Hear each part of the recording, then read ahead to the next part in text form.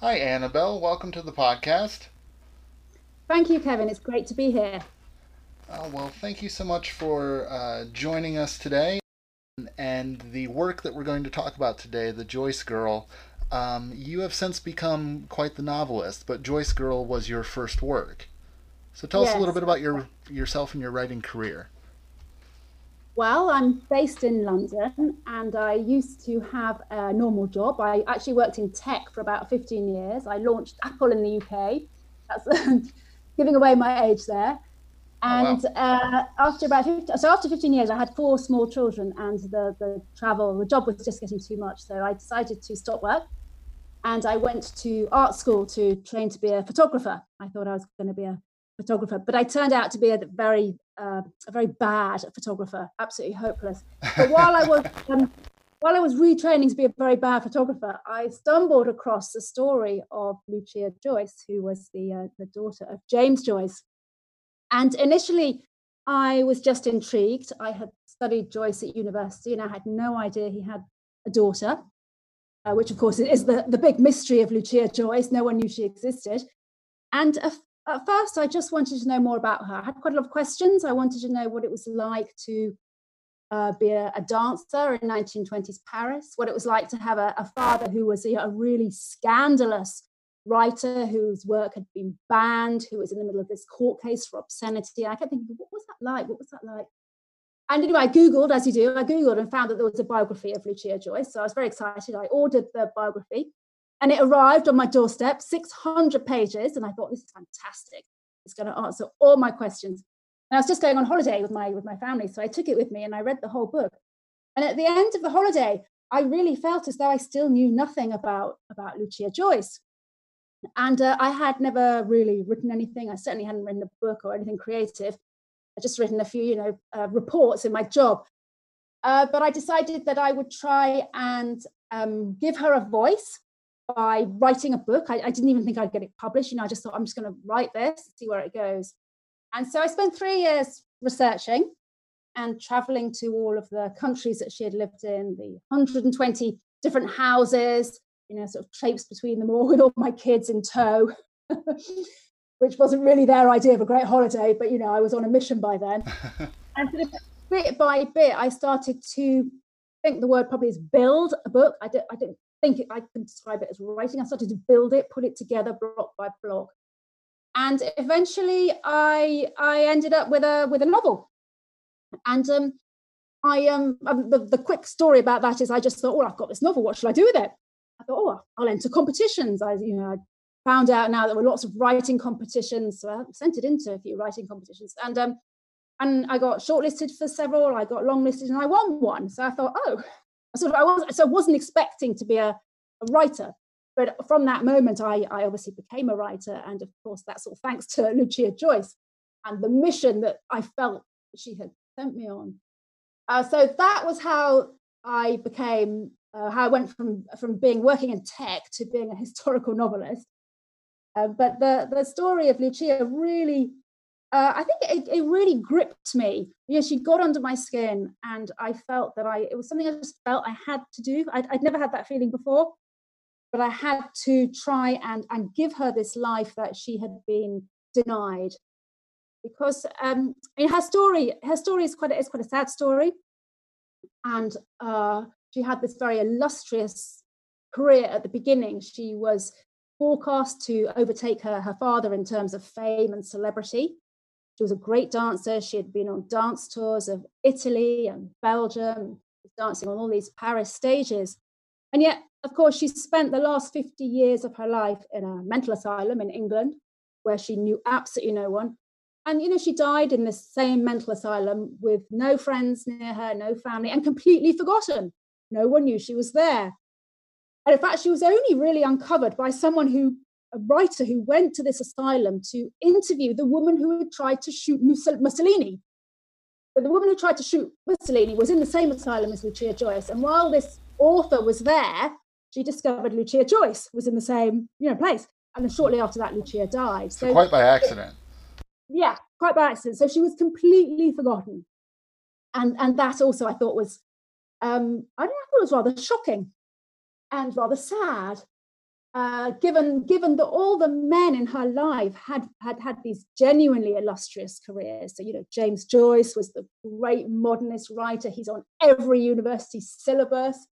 Carl Jung, the psychoanalyst who she was in analysis with him for 4 months, he is now one of the sort of great historical psychoanalysis pioneers, along with Freud.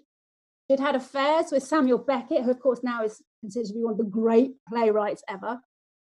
And also Alexander Calder, who was her drawing teacher, and of course is a great revered sculptor. So every man in her life had this fantastic career, and she had ended up completely forgotten in this funny little English mental asylum. And that juxtaposition, I thought, was it just weighed on my mind. How can that have happened? So that's why I talk about it as building a book, because there's a lot of different bits that I was exploring and then trying to put it all together. And eventually, of course, it turned into a book that was dramatic in many ways that I hadn't expected. She didn't know, for example, that her parents weren't married. They'd kept that secret all the time. And now, to us today, two people having a family out of wedlock, that's completely normal. But back then, and particularly if you've come from sort of Catholic Ireland, that was really, really shocking. She was illegitimate, which meant that she could not inherit anything. And when she's put away in the asylum, she, from the minute, I won't reveal who put her into the asylum because that would be a bit of a spoiler, but from the minute that person signed that form after her breakdown, she lost all her freedom and all her autonomy for the rest of her life. And again, these things we can't really imagine that happening now. It's so shocking. But then actually it was quite normal. She certainly wasn't the only woman who is being locked up against her will for having a breakdown, really. So there were lots of elements in the story. I became very interested by Samuel Beckett and the way that he had written about her in a very obscure way. He's buried into one of his books. I became fascinated by the way that actually Joyce had written about Lucia all the way through Finnegan's Wake. Finnegan's Wake was the last book he wrote. It took him 17 years to write, and I have to be honest, it's virtually illegible. I mean, it's a very difficult book. It's impossible to read, really. And I did read it. I read it twice. That took me about a year. And I felt that she was all the way through his book. He talks a lot about dancers and dancing and madness. And much later on, someone said to Lucia, are you in your dad's book, sort of thing? Are you there?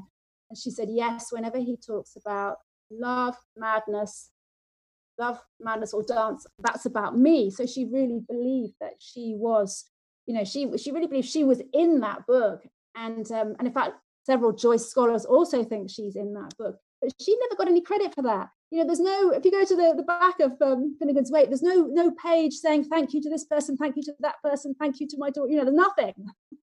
So she was completely wiped out. And then after Joyce died after she had been locked up perhaps for 2 or 3 years. He died in the middle of the Second World, or just the beginning of the Second World War. And after he died, there was literally systematic destruction of Lucia's letters, her diaries. She'd written a novel that was completely destroyed too. Carl Jung destroyed all his notes. She saw lots and lots of doctors and psychiatrists. All of her medical notes had gone. So everything was destroyed, including letters about her. So there were indications that Joyce had written about her quite often in his letters, and those letters too had been destroyed. So it was almost as if there was a feeling that her madness, her breakdown, they called it madness. They called it insanity, actually. I think nowadays we'd just call it sort of a breakdown, really. There was this sense that her mental health would taint his great reputation. And for that, she was silenced. So my mission really was to unsilence her and give her a platform to talk from. Although, of course, she's sort of my version, because I had so little material. I used to lie awake all night, every night, thinking, well, what was she really like? Because there was nothing there.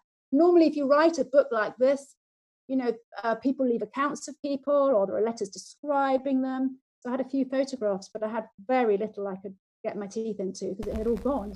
Well, this sounds especially challenging because typically when you would write any kind of biography, you have some kind of sources to draw on. And it also sounds challenging from the perspective of being a novel because typically, you create a fictional character, you can do whatever you want with them, and you can move them around to different historical events or different historical eras. But you're kind of stuck in this position where you're dealing with a real person, but you also don't have a lot of real information about them. Yeah, it was challenging. She was the most, even though she's the main character and it's written in the first person, she was the character that I really found most difficult to write. Whereas the other characters, Beckett and Joyce, and even Joyce's wife, Nora, Nora has a fantastic biography. So all of the other characters, Carl Jung, they all have amazing biographies. People leave lots of accounts of them, lots of letters describing everything, all the letters about Carl Jung. You couldn't believe the amount of detail there. So it's quite easy to get a really clear picture of them. But Lucia, who should have really been easiest, was the most difficult for me to sort of to get inside.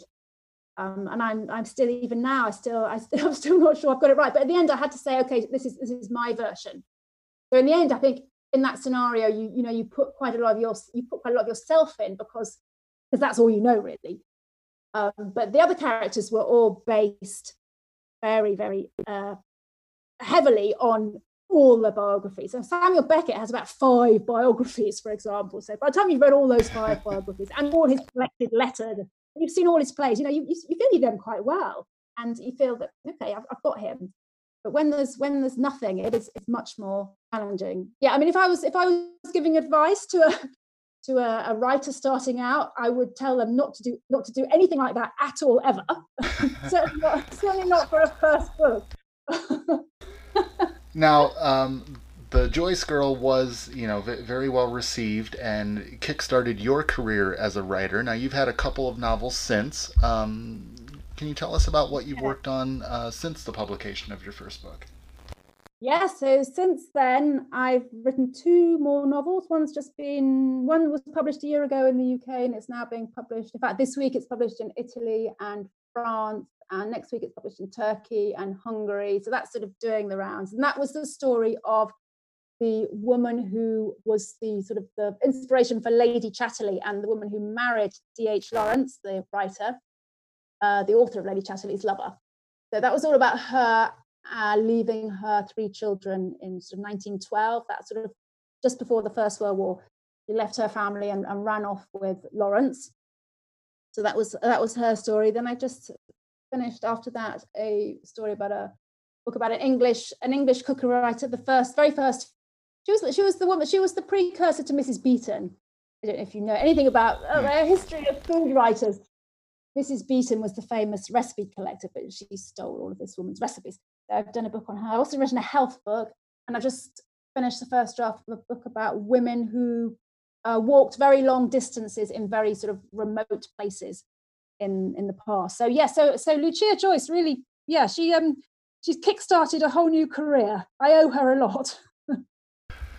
Well, very good. And the reason that we've been talking today is, even though this book has been published in the UK and elsewhere in Europe for a while, The Joyce Girl is going to newly be published here in the United States coming up in June, I believe. Yes, next week actually, June the 2nd. June the 2nd. And I'm really pleased because the really interesting thing about researching 1920s Paris, 1920s Paris is full of Americans. So there's a lot of interest, I think, in Hemingway and Fitzgerald and a lot of the big names. But Lucia moved in a slightly different circle. I mean, she danced with the same dance teacher as Zelda Fitzgerald. And Hemingway would go and have dinner at her house with her father. So she knew the whole American expat crowd. But the Irish community were not expats. They were exiles. So they never had that sense that they could go home. They had left all their family and friends knowing that they would probably never see them again. Whereas, of course, Fitzgerald and Hemingway is always a bit more sort of party-ish. They can always go home if they want. As a Yeah, sort of yeah, you get slight, the sense they're just over there having fun. they're having fun. Whereas the Irish are grappling with something, they're grappling with that whole Irish Catholicism that they're absolutely soaked in, and they're trying so hard to shake off, and often they can't.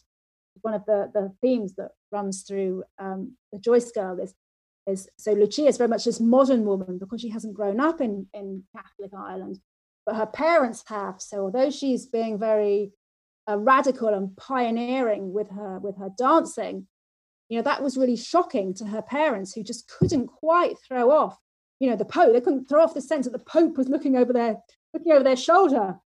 So they have there's that tension that didn't exist. I felt didn't exist in the American sort of expat scene in Paris. So that was very much a different approach. But I mean, it was such a great city, such a wild time to be there. And part of the reason for writing the book was I was stuck at home with my 4 little kids and all my elderly parents, and we couldn't really go anywhere. So I did travel a lot in the end. So I just thought, where do I want to go in my head? And in my head, I thought 1920s Paris, all that fun, all those bars and cafes and jazz clubs and that freedom. So I sort of went there in my head for 3 years, and it was almost like taking a holiday, which I think is what we're all doing now, isn't it? In lockdown, it's sort of in our head, we're imagining places we want to go, places where we'd rather be right now, and thank God we can do that. Yeah, certainly. I've been reading a lot more during this, just to kind of be out in the world without actually being out in the world. Yeah, that's a great way of putting it. Is to be out in the world, isn't it? Even if it's sort of imaginatively out in the world, and not just in our houses. All right, well, Annabelle, this is a very complex and compelling character set in a very fun and exciting era. If someone wanted to pick up a copy of The Joyce Girl or learn more about you and your work, where can they go? Oh, well, if they want to know about me, I have a website, which is www.annabelleabbs, which is ANNABELABBS.com.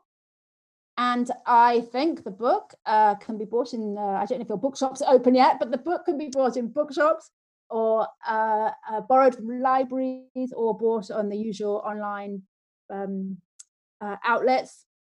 So yeah, I think it should be everywhere from the 2nd of June.